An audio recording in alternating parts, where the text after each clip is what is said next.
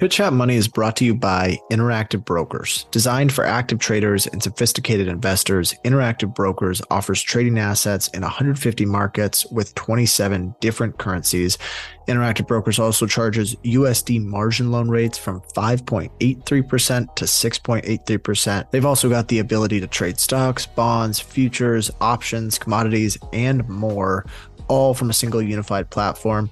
Brett and I use Interactive Brokers ourselves, and I honestly have to say that if you spend a considerable amount of time managing your investments, if you're spanning the globe looking for new stocks, I highly recommend using Interactive Brokers as your platform of choice. Restrictions apply, but for more information, visit ibkr.com, member SIPC, open an account with IBKR today.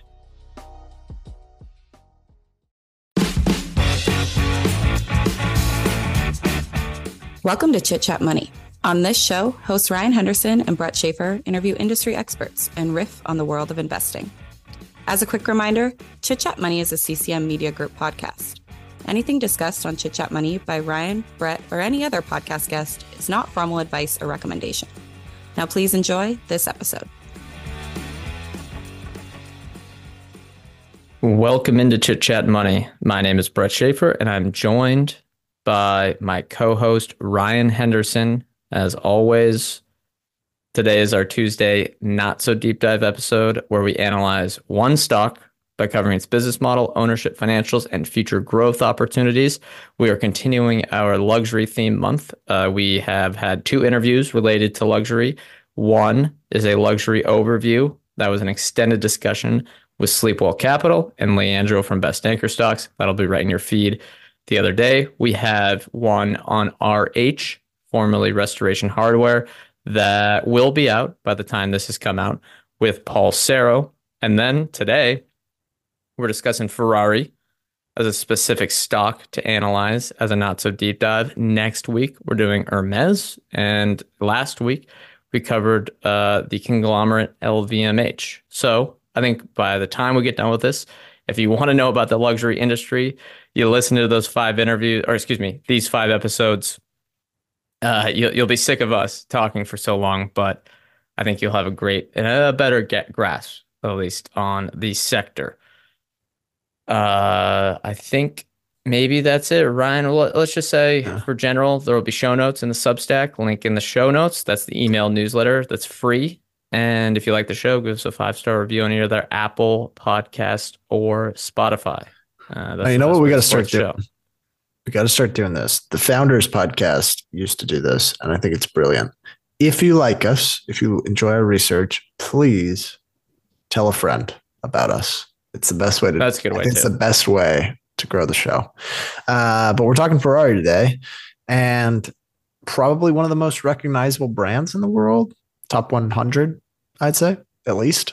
And it's one that gets gets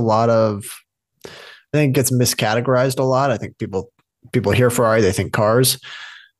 They really are, in trying to describe the business, it's hard to really call it a car company because it just does not bear any resemblance financially to a car company. It doesn't have a lot of the same headwinds. It doesn't even really compete with a lot of automotive producers. So they really are a luxury brand, and they are almost a club in a way.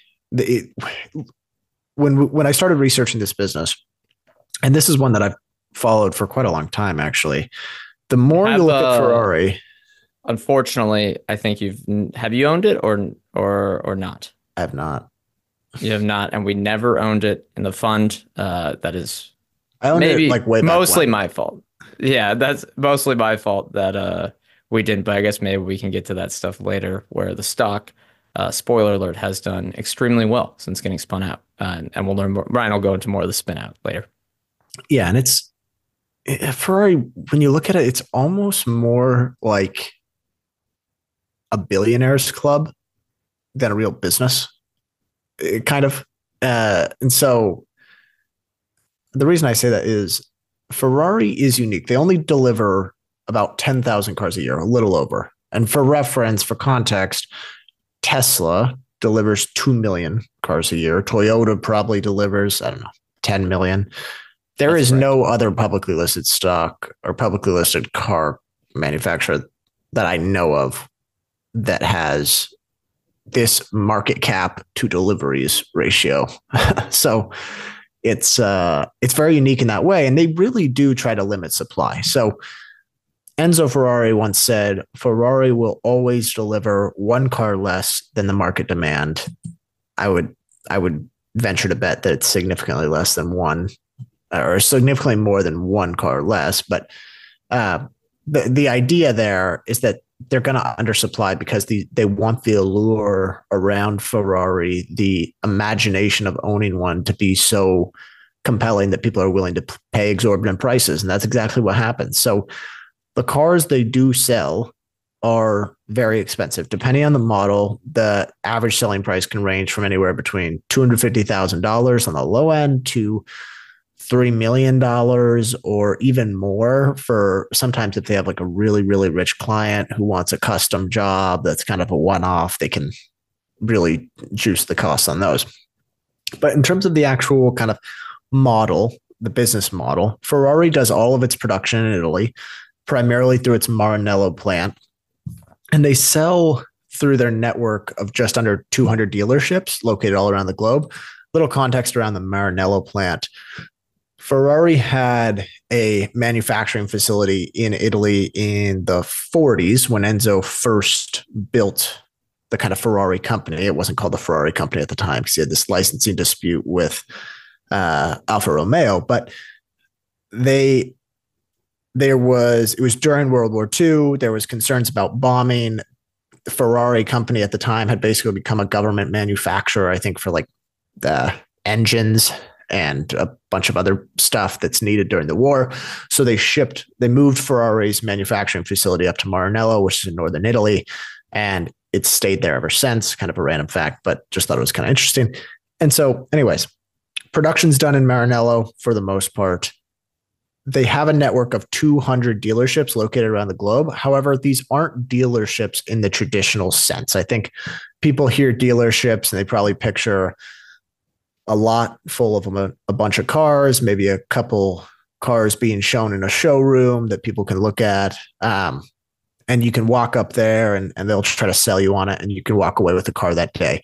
There's no walking away with a Ferrari that day if you walk up to a dealership. These are basically point of sales locations where clients can order or pick up their cars. So the current waiting list to buy a Ferrari is around 3 years.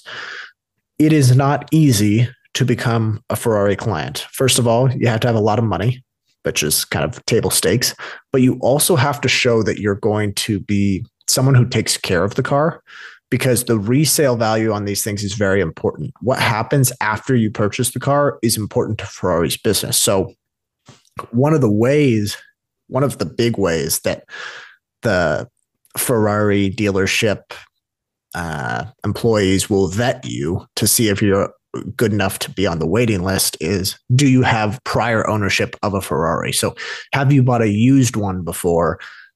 What did the car look like? Did you take good care of it? Showing proof of prior ownership. So you have to buy a used one just before you can get on the waiting list to potentially buy a new one. So it's this very kind of exclusive club. I'll get more into that in a little bit, but I guess other things that are important in terms of the business model, Ferrari does a little more than selling cars. They also generate revenue by selling spare parts to the existing car owners. Sometimes this is stuff that the car owners need. They need a replacement part or whatever, but sometimes it's also them trying to improve their car. This is actually pretty high margin for them. So they talk about this a little bit in their annual report.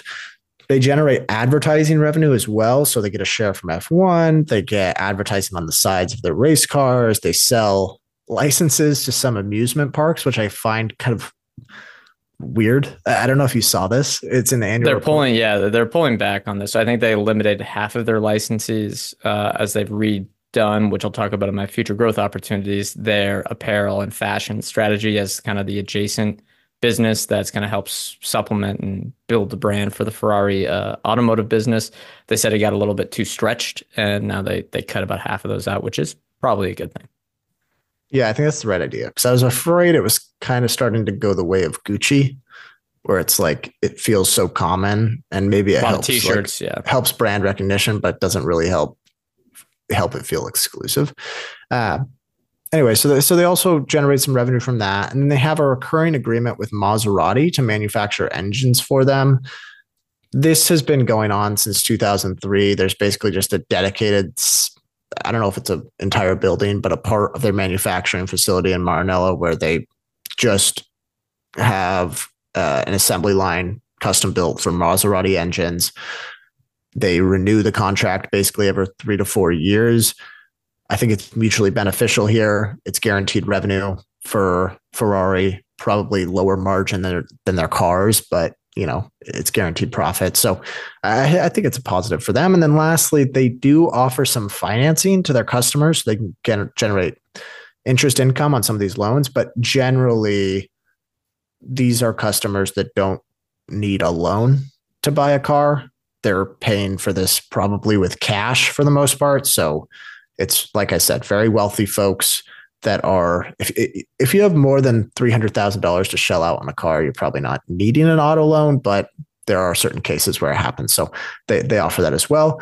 Brett's going to talk about this in a little bit, but about 20% of the cars they currently sell are hybrid. I don't think maybe they have one pure EV model.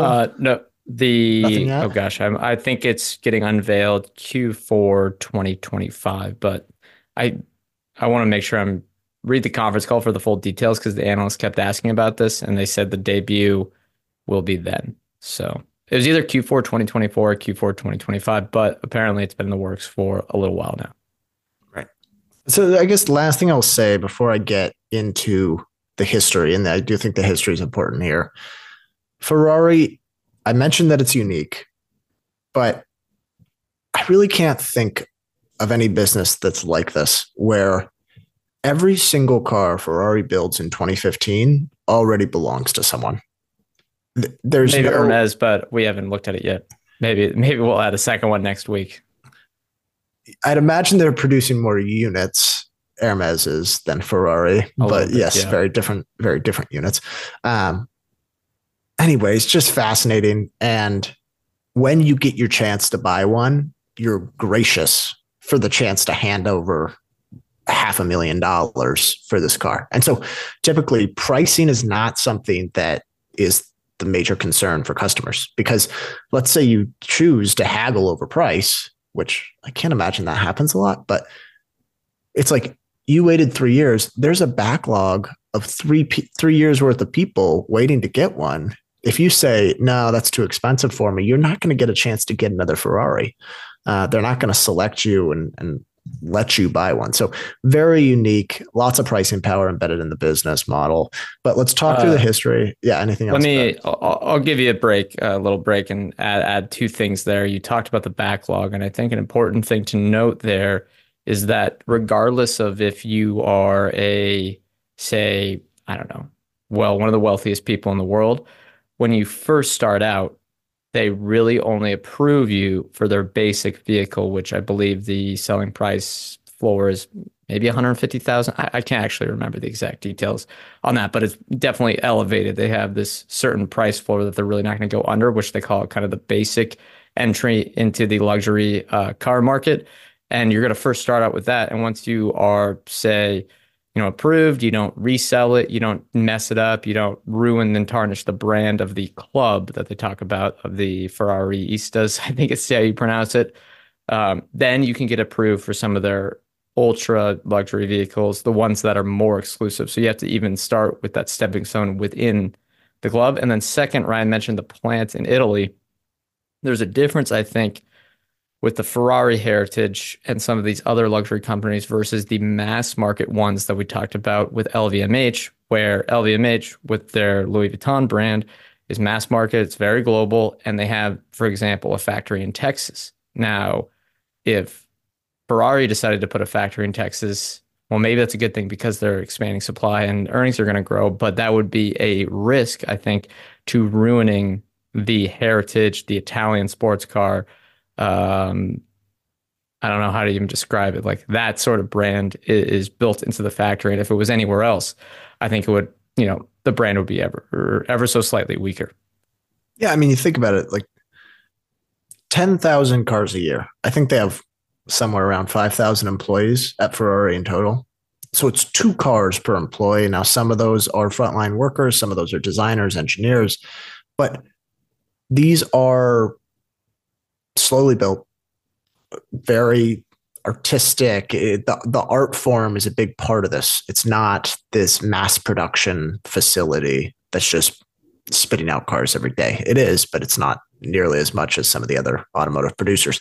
So let's talk a little bit about the history, because I think it feeds in, and it's really a huge part of the brand today and a big selling point for customers. So Enzo Ferrari, probably a very recognizable name to a lot of people. He started racing for Alfa Romeo in 1924. He has been really insatiably passionate about cars pretty much his whole life. I think he even talks about it in his book, where when he turned 11 years old, he saw his first race, and he was just, from there on, he wanted to do it for the rest of his life. So became a racer for Alfa Romeo in 1924. 1929, he formed the Scuderia Ferrari racing team. I think you're mispronouncing that, but yes, the racing team Scuderia Ferrari racing team, which was under the Alfa Romeo umbrella. Alfa Romeo had a team. They basically pulled out. I don't know if they financed it or whatever, but it was a part of Alfa Romeo's company. The Scuderia Ferrari racing team basically participated in all the races. Enzo was the leader there. However, in the late 30s, Enzo and Alfa Romeo's management team had some disagreements. So Enzo set out to do his own car manufacturing. He couldn't actually have the Ferrari name for another 40 years, though. That was part of that licensing dispute. I guess Alfa Romeo had the license on that Ferrari name, and so he wasn't able to use it right away. But World War II came along, and this really disrupted operations. Like I said earlier, they basically became a government contractor during this period. Also moved the manufacturing facilities to Maranello. It wasn't until after the war that the Ferrari company really started to take off. In 1947, Enzo built the first Ferrari branded car with the dancing racehorse, or the dancing horse emblem that's so popular now. And they pretty much saw racing success instantly. So they won a couple races in 1947 after building their first race car. First Ferrari branded race car. They won the 1949 24-hour Le Mans. The Le Mans is, if you've watched Enzo versus Ferrari, it's kind of the most well-known race. You said Enzo versus Ferrari. It's Ford versus Ferrari. Versus Ferrari. Yeah. It's the most well-known race. And so a lot of people all over the world kind of keep up with it. People come from all over the world to watch the race. And so that racing success is really what started to build allure for the brand. Because if you're a rich person at the time, you're living in Europe, and everyone's talking about the race, and they say, who won? Oh, Ferrari won. And you know very little about Ferrari. Well, what's a big bragging point between you and the other social elite? Oh, okay, I drive the fastest car on earth. Like I get to drive a Ferrari. And so a lot of people came to Enzo and said, can I buy a car from you? And so Enzo they would literally come to the Ferrari facility. They'd talk to Enzo. It'd be this whole experience. And Enzo would always say yeah, but you're going to have to wait a couple months. It was kind of building this anticipation for it. So that was part of the waiting process, the waiting list. And they would sell cars to the public, to basically the really wealthy. And it was only as much as they needed to basically finance the manufacturing of their next big race car. So as long as it was financing the race operations, they were okay with it. They continued to have racing success throughout the 50s and 60s. In, I think, 66, they lost to Ford. And it was kind of interesting because Ferrari always had financial struggles. And part of that was because Enzo was so focused on the racing operation and not really the commercial operation. And so at one point, Ford offered to buy him out, and Enzo was like, yeah, sure, you can buy it out, but I get the racing team. I get full autonomy. I get to make all the decisions. And it wasn't even a real offer. Like he basically was just prodding them along until Fiat gave a better offer. And so Fiat eventually invested, I think it was in 1967, I want to say, bought 50% of the Ferrari company, gave them a whole bunch of financial firepower to keep investing not only in the commercial side of things, but also the race car side of things. Enzo passed away in 1988. And at that time, Fiat upped their stake to 90%. The business was eventually consolidated as a part of Fiat Chrysler. However, around 2014, they began exploring a public listing / spinoff. Sergio Marchionne, who's kind of a famous executive in the manufacturing world, the automotive world. I believe he was like the big mind behind Jeep, like the Jeep, can't remember what it was. Wrangler, maybe the one that was like just very popular. Anyway, so he took over as CEO, and basically at their 2014 IPO roadshow, he really tried to, and Sleepwell talked about this on a recent episode. When you were talking to him about the luxury industry, he was trying to tell all the investors, like, listen, this is not a traditional car operation. It's very different. It is a luxury company. And people didn't really give him any credit for that. They kind of didn't believe it. They thought, okay, yeah, it's better than a typical car company, but it's just a premium car company. Well, it spun off. They got a decent multiple. I think it was around like 18 times EBIT, which is probably better than a lot of car companies, but still not kind of what you deem a luxury company valuation. So since that company was spun off, Ferrari's total return has been 620%. That is 27% annualized. It's been a remarkable performing stock in public markets. As of late, Ferrari has also been boosting production. This is not that common for them. Apparently, prior to kind of coming public, it was stagnant around 7,000 cars a year. However, it seems like both through a combination of wealthy people from Asia, particularly mainland China, and the rise of Formula One, more and more people are wanting Ferrari cars. And so they're raising production a bit to match that demand. Now, I've gone for a while, so anything you want to add there? Yeah, I will say I have a chart of their unit volumes that will be in the newsletter. So that's a good visualization for anyone that's more interested there. Second was obviously hindsight 2020. And as you mentioned here, these companies are not impervious, even though they sometimes may trade at earnings multiples for a long period of time that seem impervious. Was the spinoff one of the fattest pitches in investing history? Yeah, I mean, there were people, I think Adam Wyden talked about it. He's like, this is not, he has quotes where it's like, this is not a car company, kind of like this should be looked at as a luxury brand. And so the people that were able to recognize what it was early on, kudos to them, because returns have been great. Certainly a fat pitch. I will say, however, that things have changed a little bit in that production has started ramping, and not ramping, like not going like explosive growth, but they've really started to pick up supply.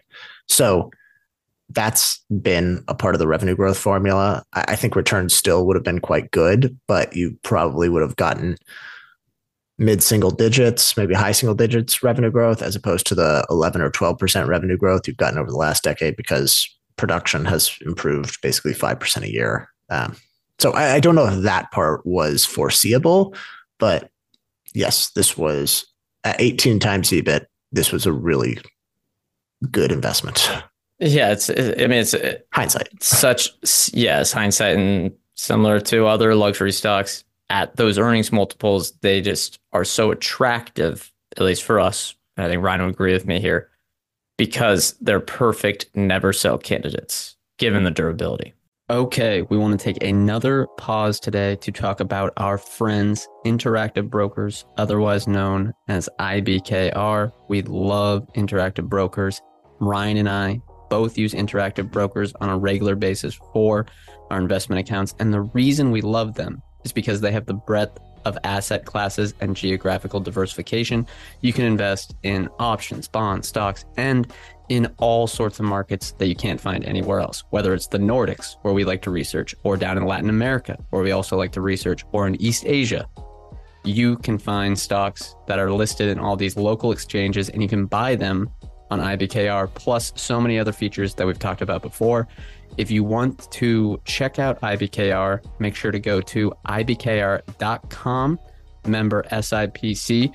If you are a professional investor, if you like doing a lot of research, such as ourselves, which if you listen to our podcast, I think you do, you're going to want to check out IBKR and open and switch your accounts over there today.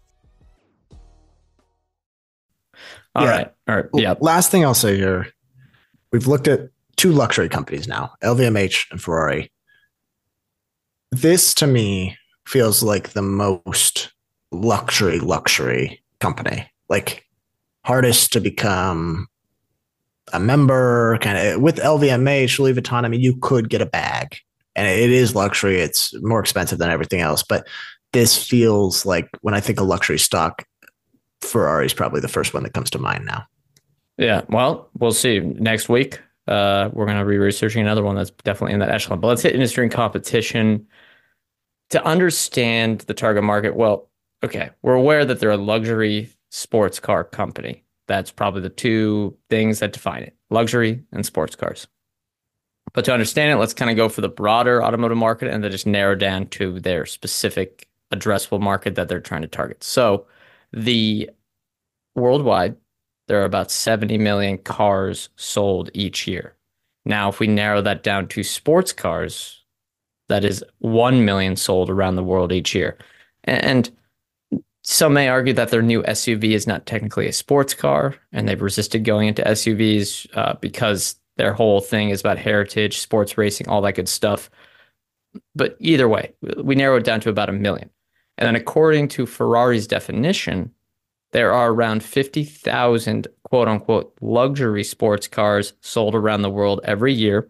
There'll be a graphic in the newsletter that you can look at this on. And Ferrari sells just over 10,000 vehicles a year, but is growing its market share within this segment. So that's an important thing, I think, for investors to note when listening to this episode. And then if we go from a quote unquote luxury strategy perspective, for anyone interested in this industry, definitely recommend reading that book. If you look up the luxury strategy, it's the one that'll pop up. They look well positioned. So there are a billion people, perhaps billions. I'd say at least a billion people, maybe more, that recognize this as a luxury brand or believe it is a elusive, high-end, whatever brand. Ferrari estimates that there are around 26 million quote-unquote high net worth individuals that can afford a Ferrari. And I would remember here that many Ferrari customers purchase more than one vehicle. I think I read the 66% of their orders last year came from existing clients.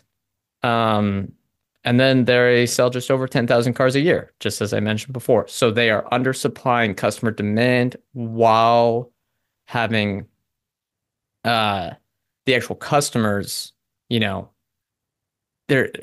there's just more fans of the brand than there are people that can actually afford the car, which is how you remain a luxury product. We don't have to go through all that again. If you want more details on that, listen to our luxury overview with Sleepwell and Leandro. And, they are definitely undersupplying customer demand, I would say. And we'll talk about whether they can maybe double or even triple supply while still maintaining this. Last thing, side note, the global fashion industry has over $1 trillion spent every year. Ferrari has entered this market and it remains a call option, I think, for the company. I'm going to leave this here that we may like to sit on, and we may discuss this, when I talk about it in my future growth opportunities. But the question I have is, how much confidence do we have that they can succeed in fashion apparel and goods? Now, I'll let that sit for the listeners and for Ryan too. Lastly is their competitors. So according to their own annual report, they compete with Lamborghini, McLaren, Aston Martin, Rolls-Royce, and Bentley, and then Porsche, Mercedes, and Audi in certain segments, which I think means kind of more of the mass market stuff. should any of these competitors worry Ferrari investors? Is there anyone close here? I think you could argue Rolls-Royce has a similar heritage, but it's a bit different where it's not sports cars and racing. It's more traditional wealth, although I'm not an expert on the company. Gentlemanship. Yeah, the gentleman. Yeah. That's all. That's what I think about when I hear Rolls-Royce, but curious your thoughts there. Yeah, I don't know if competitors really matter here. Now, competitors in the racing, I think, could matter potentially because I do think a lot of the brand allure is from the fact that they've won so many races. And that was really where it started out as. But today, to me, it feels like people are in the club. There's events for Ferrari clients that you feel like you're kind of a valued member. It's not just, like you said, 66% of sales come from existing clients. So there is kind of a recurring base, whereas they're not like, I don't know, they're not saying like, oh, should I go for the Aston Martin or the Ferrari? It's which Ferrari should I go for? I've been on the waiting list for 3 years. I'm a part of the club. I go to their events. I've got probably some sort of a customer representative that I'm friends with. I've met people through these networking events, kind of thing. It's more than just the actual cars themselves. So I just not sure there's that much value in looking at the competitive set. I don't know. Do you agree there? Yeah, I think it's. I guess you could worry a little bit about, say, a Lamborghini, a McLaren, and Aston Martin if they really honed in on the strategy, but it would take a long time to build up that same brand heritage, the same story, all that good stuff, and it would take a lot of work. And I don't think it would really dethrone Ferrari, but it would make them more formidable competitors. They may have a chance there, but someone like Porsche, look, it's a sacrifice they make, but if you have in a wealthier neighborhood in the United States or anywhere else around the world, you see 20 Porsches getting driven around. That's not exclusive anymore. Okay, let's talk management and ownership. CEO is Bendito Vigna. I'm sorry if I'm not pronouncing that with an Italian accent. I think that might trip me up here a little bit, talking all these managers. He came over to Ferrari actually in September 2021, so recently new as a CEO, and it was from a microelectronics and sensors company. You might think that's not relevant, but for a car these days, lots of sensors, lots of stuff working together, and it does actually fit. And he had worked with that company since 1995. Do you have any concerns that Vigna has no experience running a luxury company? Not really, because there's a lot of luxury type executives that they already have. I think with the CEO, they want it to be someone who's more on the engineering side. Yeah. And I mean, that's kind of their history. They've had a couple CEOs that were previous racers. Enzo Probably was don't obviously. Want that. I don't want those. I don't want a racer as a CEO of any company. Yeah, maybe not anymore. But I think people that have been around the cars for a long time is kind of who you want in the CEO seat here. That maybe if CFO, you might want someone else. You might want people on the board that are from luxury type companies. But I think CEO, you want someone who understands the day-to-day operations. Yeah, and if you're looking for a guy that can scale from 10,000 to 20,000 vehicles while maintaining the engineering expertise, this is probably a good candidate. I think the marketing lead is also important for a company like Ferrari. It's so vital for a luxury company to maintain that balance. It's very delicate because you can really ruin it, within a couple of years if you just totally screwed up your marketing strategy. Their chief marketing officer has been in that position since 2010, which I think is a good thing. You want consistency from a marketing strategy with a luxury company. And then if we look at the board of directors, they seem to have a great board. And I think it can kind of be important here. Obviously, it doesn't, it's not going to be a game changer, but you have the chairman as the CEO of Exor, who's also the chairman of Stellantis, which is Ferrari's old parent company that owns Fiat now. It's kind of confusing, but not too relevant today. Well, actually, it will be when we get to the ownership here. They have the son of Enzo, who's named Piero, and then Delphine Arnault, who's the daughter of Bernard Arnault and head of Dior. You have the CEO of Saint Laurent. It's the one that starts with YVES. Don't know how to pronounce that one. Another luxury company. You have the Apple Senior VP of Services, which I could get maybe their hardware person, but I'm kind of confused why the services guy is here. Kind of feels like the big bird guy in the conference room. And then you have the COO of Chanel, which obviously makes sense. And then if we go to ownership, there are two meaningful stakes, Exor, which is a investment company, and Piero Ferrari. Exor has a 25% economic stake. Piero has about 10%. However, due to some strange voting mechanisms, which are the exact details aren't important, but the outcome kind of is here. Exor has a 36% voting power and Piero has 15% voting power, giving them a combined 51.7% voting power of this business. They do control it. And with shares outstanding coming down, this ownership or voting power may increase. And I think you can see that they are incentivized not to dilute the share count. And they might be incentivized to buy back stock regardless of price because they want to keep that majority ownership. Executive compensation, I thought the key takeaways reading it were that bonuses are based on relative total shareholder returns and EBITDA targets. Not great. It's fine. I think a yellow flag for me was too much focus on EBITDA. And EBITDA, which I'll have some charts going through all the different details and graphics that people will need to know, was relating to cash flow and net income and stuff like that.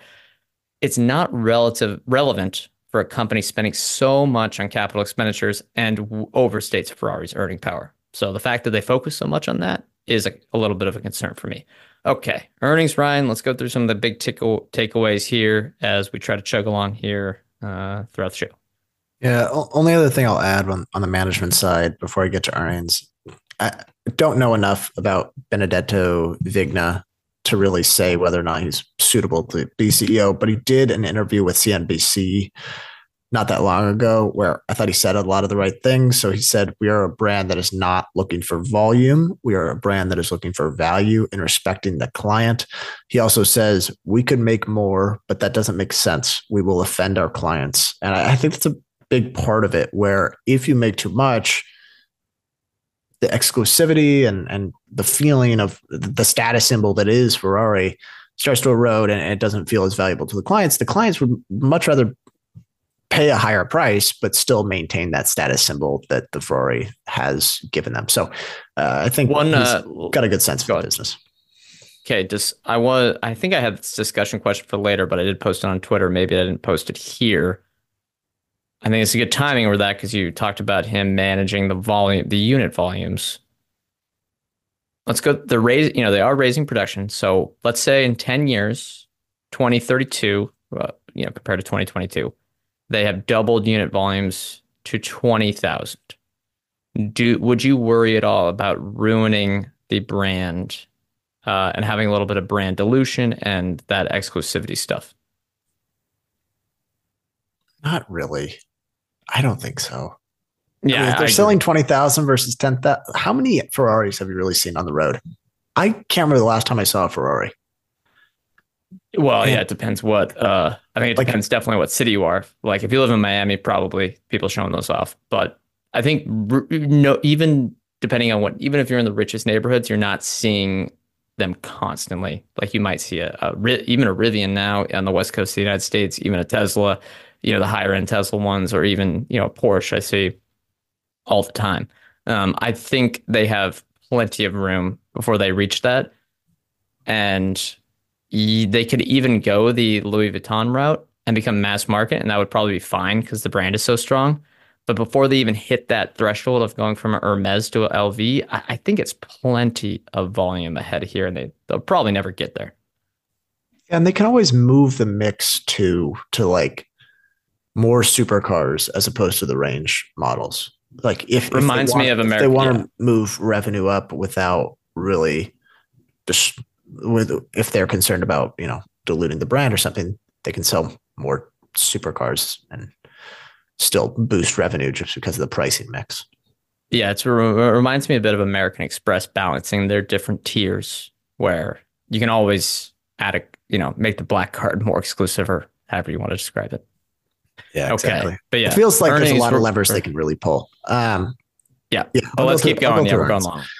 5.8 billion in revenue over the last 12 months, 5.8 billion euros, I should say. Most recent quarter, they were growing revenue by more than 20%. We mentioned it. They have been growing production a little quicker as of late. So not very common for them, but I think they had a whole bunch of what they felt was unmet demand. And it seems like demand has really gone up lately, especially. I mean, you can't really just attribute it to being the wealth effect at this point, because it's not like markets are just where they were in 2022. It seems at this point there's just really, really strong demand, and no one has a better purview into that demand than Ferrari themselves, because they see the waiting list, they see the applications, they see all that stuff. So, yeah, they're seeing really strong revenue growth, 50% gross margins, which I think when you're describing, okay, why is this not a car company? You could probably just show them the unit economics. You could just say, hey, 50% gross margins. What other car company has that? 27% operating margin. Free cash flow does often lag, especially right now as they've added some production. And they talked about this in the annual report as well. Before the launch of a new model, they'll have a big inventory buildup. So you'll see kind of that free cash flow lag. I think basically the best way to value them is earnings before taxes. Or no PAT. I look at the conversion, though. It is a disadvantage of this business model. We've talked a lot about how it's an attractive company. And when we get to the earnings multiple, you can see that basically everyone agrees with us there. But I would say the cash flow conversion is a big downside for me. Yeah, I think the big summary here, Ferrari's earned about $1.5 billion in earnings before taxes over the last 12 months. When we look at the balance sheet, nothing's really that important here. Ferrari reports $2.8 billion in total debt, well, 2.8 billion euros. 1.1 of that is what they call asset-backed financing. I believe this is loans made to customers. However, Ferrari themselves is actually technically selling these to the dealerships. So I'm not sure if it's like dealership receivables or actual end customer receivables. Either way, it's backed. The Ferrari vehicle itself is collateral. I imagine a lot of these are getting paid off. Not a big concern here. It's potentially just financing for the vehicles. And you think about it, 1.1 billion out of what, probably 50, their entire loan book here is 1.1 billion. And they've sold like $20 billion worth of cars over the last 4 years. So not a lot of their cars are sold with financing. If you strip that out, they have the remainder is what they call industrial debt. Just think of this as like general corporate debt. Ferrari has a little over €1 billion in industrial debt, but they also have €1 billion in cash to match it. So I don't know, went a little long there, but basically zero net debt. There's like 200 million euros in net debt. So the market cap and enterprise value should be roughly equivalent. Yep. Okay. That lays right into the earnings multiple. So market cap in US dollars, we got about 67 billion, and they've generated about $1.27 billion in net income over the last 12 months. So that gives them a expensive PE of 53. And I think net income is fine here. You can use earnings before taxes. It's very similar to net income because free cash flow is inconsistent. I think, though, they talk EBITDA up a lot. They hype that up and all that good stuff. I think it consistently wants to track, EBITDA, free cash flow, net income, and the conversion from EBITDA to both free cash flow and net income, and just the relationship there. Because if you see a distinct change, that could indicate some financial shenanigans. They are always talking up the EBITDA metric. And I think you want to make sure that you're actually getting value created to as a shareholder. But let's move to anecdotal evidence, Ryan. I think a lot of people have an opinion on the brand here. I don't, it's good. It's good. I think that's pretty clear. Like they do a great job, and everyone seems to think, wow, high quality. Yeah, that's the other thing. Beyond just the brand, the actual products that they're selling are pretty cool. Just like pretty. I don't know. I wouldn't know if I'd call them engineering marvels, but like if you saw one and it didn't even have the logo, it's probably something you want to step into. Future growth opportunities, though, or sorry, anecdotal evidence. There is the story. I spoke with, I believe his name was Akraf Kareem. He's an analyst at Ensemble Capital. We spoke with him like 3 years ago, and he went to one of these Ferrari events in Italy, and the scene that he described was pretty cool. So he said basically a whole bunch of people, wealthy looking people, elbow bumping, networking, and there's all these really cool cars displayed. He said he saw this one pretty tall dude basically trying to contort himself into this like tiny, I mean, these Ferrari vehicles are pretty low to the ground, like contorts himself in. And he was kind of laughing and he says, "Oh, you're going to buy one?" He says, "I already bought one." He said, I bought this a long time ago. And it's just kind of, to him, it was like, oh, okay, wow. Like these, I don't know. It's just such a powerful business model that people are buying these vehicles before they ever step in one. They don't know what it's going to feel like. And they're buying one because, they want to be a part of the club. I know we've talked about that a lot today, but I imagine if you go to one of these events, it kind of locks you in as a client. And if you have the money to afford one, you want to kind of continue to be in it. Yeah, I agree. Clearly, great brand. And I think reiterating the F1 aspect is important because I do think it is a great competitive advantage in a form of marketing that is going to be hard to be replaced. There are a lot of other companies that are in the F1 series, including Aston Martin, but none have the fandom, the heritage. It is impossible for anyone else to be the only car that's been, I think, in every Grand Prix. I forget. It's something like that, but like since 1950 or whatever it is.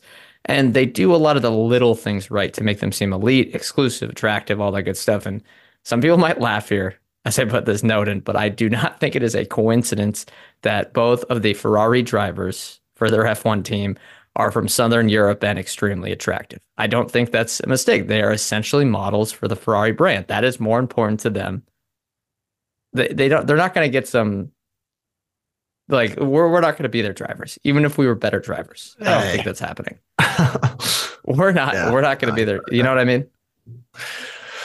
I suppose I like to think of myself as all right looking, but I suppose it's true. Yeah, it is nice to have them as sort of icons for the wealth and status that is Ferrari. Yeah. And look, the sports car and the winning is important too. And I don't think they've won a constructors thing since like 2008, which is, people be like, wow, how does that relate to the business? But look, if they don't win, like, you're eventually going to lose that, brand of, oh, we're the best, the pinnacle of racing, as they like to call it. But let's get future growth opportunities. This is an interesting business. So Ryan, I'm curious your thoughts here. Yeah. I don't know. It's tough because it feels like we've been getting a little boring lately with some of these future growth opportunities, or at least I have. But I think they have room to keep increasing production without really eroding the brand. And like we talked about, there's different levers they can pull. They can increase the prices on the supercars. They can increase production of the supercars and limit the range vehicles, that kind of thing. So I think continuing to increase production at 5 to 6% a year is very achievable. Pricing power is a given here. So I think the runway for growth is certainly there. The other growth opportunity I have here, I said maybe chill on the buybacks a bit. There's no reason for them to be buying back stock at 40 or 50 times EBIT. It just doesn't really make any sense. Yeah, let's load up the balance sheet, especially with the fact that they can actually earn some yield on that. Yeah, I agree with you there. Okay, I think for mine, it's maybe not too relevant, but I think it'd be nice to spend some time discussing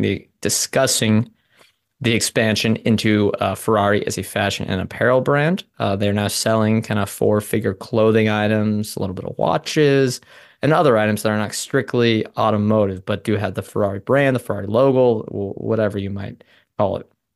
Its sponsorship, commercial, and brand line item is now 10% of revenue, but not all of that is from apparel. Apparel is still extremely small. And I think the discussion question I have here is, how likely is it that in 10 years, Ferrari is doing $1 billion in revenue from luxury goods outside of automotive? So some of these fashion and apparel brands. And I would reference here that the industry globally is about $1 trillion, and they're starting at a pretty good spot. But I will say, for a company of this size, it's probably not relevant from a financial perspective, but more of making it look like that exclusive club, that exclusive brand that people want to be a part of. Well, I imagine a lot of it has to do with the growth of Formula One, TV deals, sponsorship deals. I don't know if apparel will ever be that big. I don't really want it to be that big. I don't know. I worry that trying to put too much resources and effort into apparel, that would be one of the quickest ways to erode the brand. Now, if they manage it properly, they do it the right way, sure, it can help, but it feels kind of risky to me. So I do think I think they can get to $1 billion in kind of that sponsorship and advertising revenue, but I hope it doesn't come from apparel.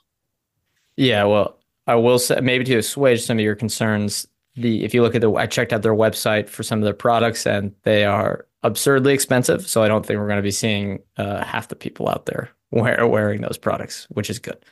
Let's get highlights and lowlights, though. We've talked a lot about what we like, but maybe just what we want to reiterate for listeners here, Ryan, of the attractiveness and some lowlights in the business.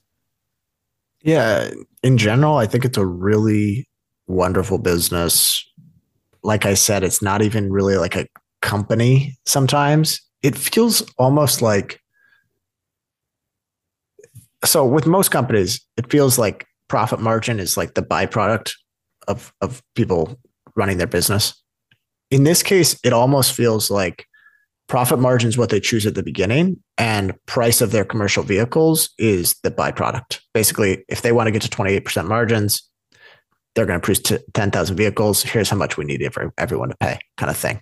And it's probably not that clean, but it's just such a powerful model. And it leans more towards that kind of system, I would imagine, where they can pick which price they want to achieve whichever margins they need. It's probably impossible to replicate the brand if you're trying to build a company like this, because so much of that racing heritage, like people see Ferrari, and especially with like the movies coming out, God, that's such good marketing for them, being included in all these races, like all the previous racing wins that they've had. It's just it's really good marketing, impossible to replicate for a startup today. I would say the caveat there is it's impossible to replicate in, say, 25 years. It's going to take you a long, long time. Yeah. Yeah. And I like that. I don't know. I just think Enzo Ferrari was unique, and that I think people associate Ferrari with Enzo Ferrari and like Italian craftsmanship, and just, I don't know. There's something there that's very unique to Ferrari alone. But last couple of things I'll say here. I think they're pretty much recession proof. They saw a slight dip in sales in 2009, but I imagine that, especially now that the backlog and the waiting list is a lot longer, it would take quite the economic hardship for people to choose not to buy their cars. So I think it's generally recession proof. Lowlights. The growth of the business in Asia, we had the same problem with LVMH. I don't think it's that big of a deal because there's not that much concentration on the Chinese market, but it's just helped them really boost production lately because demand has been really strong. I don't know. Maybe there's some way that kind of rebounds back the wrong way. We'll see. Yeah, I mean, if Cold War 2.0 gets, if Cold War 2.0, as you might want to call it, gets materially worse, that's out of their control. Yeah. There really aren't that many lowlights to me. I mean, you talk about capital allocation here. Yeah, they probably didn't need to buy back, but I'll hit electric vehicles. I don't know if there's that many lowlights for me. Yeah, I'll hit electric vehicles in mine, which I think some people might be on the top of their mind because that's what a lot of people seem to bring up in relation to the stock. But yeah, my highlights, same thing on the brand, expertise, marketing in F1. Like we talked about, they're definitely undersupplying demand still. I have no worries there. and they are definitely in the right wheelhouse of using a proper luxury strategy. I would sum it up like this. There are billions that are aware of the brand. Okay, at least a billion. There are tens of millions that can afford one, but only 10,000, maybe 20,000 in 2030 that can buy one each year. Yeah, that's a good position to be in. Low lights, capital allocation. Good. And only like 4,000 new people. A lot of Yeah, these or are maybe even existing less. clients. Yeah. Yeah. Trying to. Yeah, exactly. Yeah. And a lot of it's repeat customers. Low lights, capital allocation fairly poor. Focusing on EBITDA, hiding R&D and CapEx, which we didn't talk about, but check out their earnings statements. They put a lot of research and development in there, and then talk about EBITDA, and it's like, okay, well, that's fake. And then repurchasing stock when the earnings ratio is above 50 times. I mean, come on, let's not do that. I think they are also disadvantaged versus a brand like Louis Vuitton, where there's a need for true innovation, R&D, and all that stuff making its vehicles, instead of just saying, okay, we're going to sell the same bag every year. They are a work of engineering, not just kind of the art, as its fans might say, which is going to require more cost. So I don't think they're going to get to that elusive 60% margin like the leather goods industry can. Then the big low light that I think people have concerns on the horizon is the transition to electric vehicles presents, I would say, some complications from them. Here is a quote from the recent conference call. A few other luxury premium car makers have noted that at the very top end of their product ranges, the customers, particularly in China, have a strong preference for internal combustion engines as similar to a watch. They believe the mechanical elements have a higher level of craftsmanship and value compared to electric and digital offerings. But given, especially because they're in Europe and we've covered some European companies and the ESG stuff over there has gone absolutely crazy. And there's all this focus from their customers and things like that. By 2030, they expect to go 40% full electric vehicles. Now, I think they've talked about how there's some people that like the internal combustion engine, some people that want hybrid, and there are some people that actually would prefer an electric vehicle because that's what they believe the future is, and that maybe they like it better. Well, I think it's maybe presents some uncertainty for them, but I don't think it's going to tarnish the brand. The one concern, though, is that engine sound. And I think an artificial engine sound, people might think that's dumb, but the engine sound of a Ferrari is vital to the brand. Yeah. People talk about how maybe Ferrari doesn't have the same value in an electric vehicle world. And I remember thinking about that was like how that was the big risk going into, like, I think around 2019. I remember thinking like that's a huge risk. I think they've done a good job so far at evolving. Like, I think the hybrid's the way to go. I think they're obviously getting a lot of demand from customers around the hybrid vehicles that they're putting out there. So I don't know. I think it still carries a lot of value, even in an electric vehicle world. Fully electric, though, I think it's less valuable. Still the best, but I think it's less. It hurts them. If you kind of get what I mean, like it doesn't change the game and ruin the entire business, but I think it hurts them. It's not a good thing. Yeah, it's definitely not a good thing, but it's well, we'll see. I wonder how well their first full EV will sell. Well, yeah, okay. Let's say it could be a good thing for their financials, but it's not a good thing for the moat. Yeah, that's probably right. All right, let's go bull case and bear case here, because I think this is maybe what people want to hear. People might already have an idea of what we're going to say, given some of the valuation stuff, but I want to just put some numbers behind it so that people have an idea of kind of how expensive this really is. Sorry, I know I just prefaced that it's expensive, but let's say they grew their revenue by 15% a year for the next 5 years. That would be well above what they've done over the last decade. Revenue has grown at about 11%, but it's growing faster right now. So, there's the chance that maybe it evens out to 15% a year annually. And they take their EBIT margins, earnings before interest and taxes, from, I believe it was at 24% to 32% in 5 years. So significant margin expansion there, I would say. That's about 3.3 billion euros in annual EBIT. Let's say the market values them at 30 times their EBIT in 2028, which is, I mean, that's pretty expensive. Yeah, I could see him being higher, but yeah, I mean, slightly conservative, I would say. From people might think that's crazy, but I think it's a good number. Yeah, 30 times EBIT, 2028. That would put them at a $99 billion market cap. I think today they're right around 67 billion. So 15% revenue growth. Margins go from 24% to 32%. They're valued at 30 times in the last year. It would result in 48% total return over 5 years, less than 10%. It's not very attractive, in my opinion, that risk reward. Yeah, like I think your scenario is doable, or it's realistic. Like I kind of think, yeah, that's probably could happen. But the returns, like it's not crazy. It's not like, oh, okay, well, it could be 200, 250% kind of over 5 years, or maybe even a little less. And a lot of people are pricing this in. And yeah, I have this kind of similar thing, I think it's clear that they can grow revenue by 10% a year kind of into perpetuity. But at 50 times earnings, I think you're kind of still betting, if you want that upside, that the stock is going to stay near 50 times earnings. You're not going to see hyper growth here. Margins are not going to double because they need that R&D spending, especially with the transition to electric vehicles. Yes, you could bet on this as a terminal grower. I don't hate it as a never sell candidate of, say, okay, I'm going to buy this for 50, 60 years, kind of coffee can it. I wouldn't hate that, but it's just not.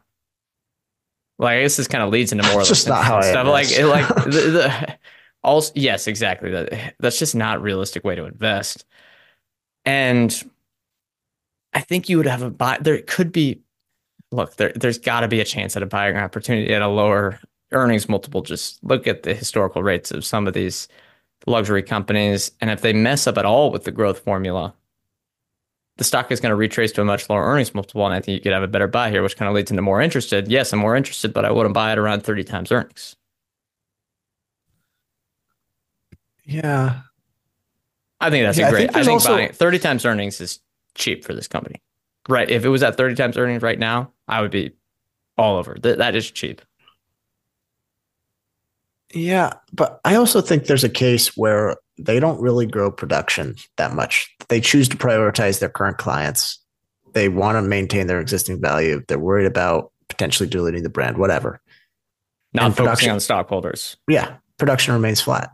I think that's very possible. And so in that case, it's hard to support the valuation here. And even at 30 times earnings, I think that'd be, if you're just getting kind of 6 to 7% price increases every year, that's not 30 times earnings. Yeah, still pretty expensive.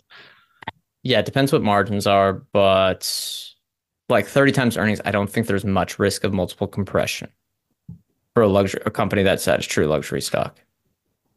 If you get what I mean. Yes, there is, but I think it's a company that deserves to trade at 30 times earnings. Yeah. I love the business. I really do. It feels so unique and impregnable, really. I don't see how it could be disrupted, but I'm never going to buy it at 50 times earnings. It's just not going to happen. Yeah. I mean, I agree with you. It's like nowhere near a price that I'd want to pay. The other part that kind of frustrates me, when it first came public, maybe a lot of people didn't know about it. At this point, it seems like it's going to have a hard time getting to 30 times earnings because everyone knows how high of a quality business this is. Yeah, I think that's a good way to end it. Next week, we're talking Hermes. Don't actually know much about this one, so I think it's going to be fun. We are really diving into the European companies, which is quite frustrating to research, but hey, that's just what we're doing. They're the luxury stocks.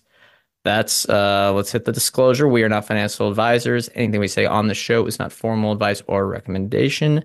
Ryan, any guests on the show may own stocks that we discussed on this podcast. We may have owned them in the past, and we may buy or sell them in the future. Thank you, everyone, for listening. I like that what Ryan said at the beginning there. If you enjoy this episode, tell a friend and give us a 5-star review on Spotify or Apple. We're going to be like the brands here where we're just reiterate that in their heads because that's the best way for us to grow. And subscribe to the Substack to get the show notes. Okay. Thank you, everyone. We'll see you next time.